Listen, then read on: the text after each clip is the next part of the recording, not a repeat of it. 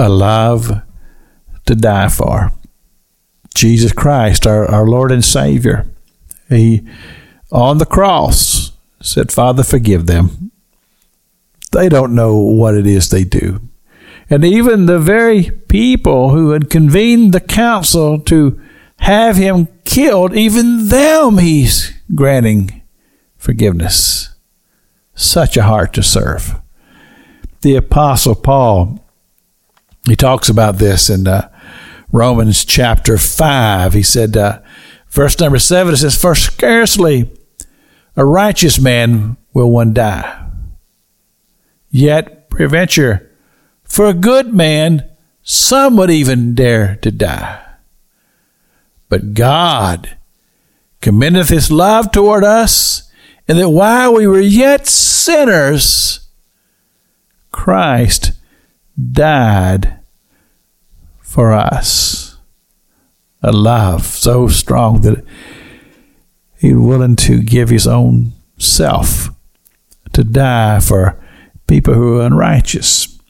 And I understand so clearly what the Apostle Paul is saying, because if you want to do something for somebody, because you've seen this person and you've just loved their testimony, and maybe they're having a struggle, maybe they need some financial help or something, and you do something for them because you just want to, because they're such good people. We understand that.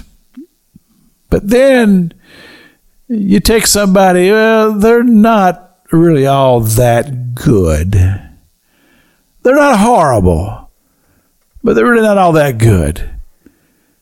But they need help, and I'm going to do it.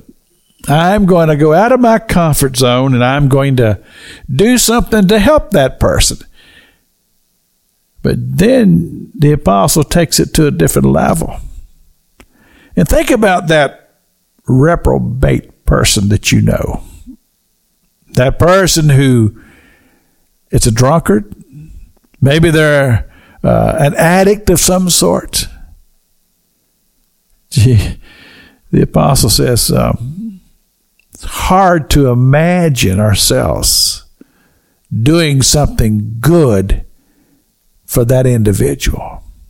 But this is exactly what he describes to us, in that while we were yet sinners, Christ died on the cross for the people that most of society is tossed away and is determined that they have no value. But yet, when Jesus saw them on the cross, He willingly gave forth His love, a love so intense that He was willing to die for.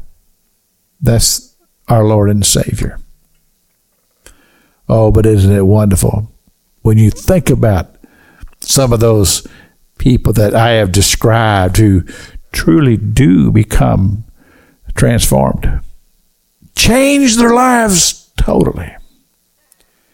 And often are people who touch many lives for good. But see, that's the work of service and of our Lord.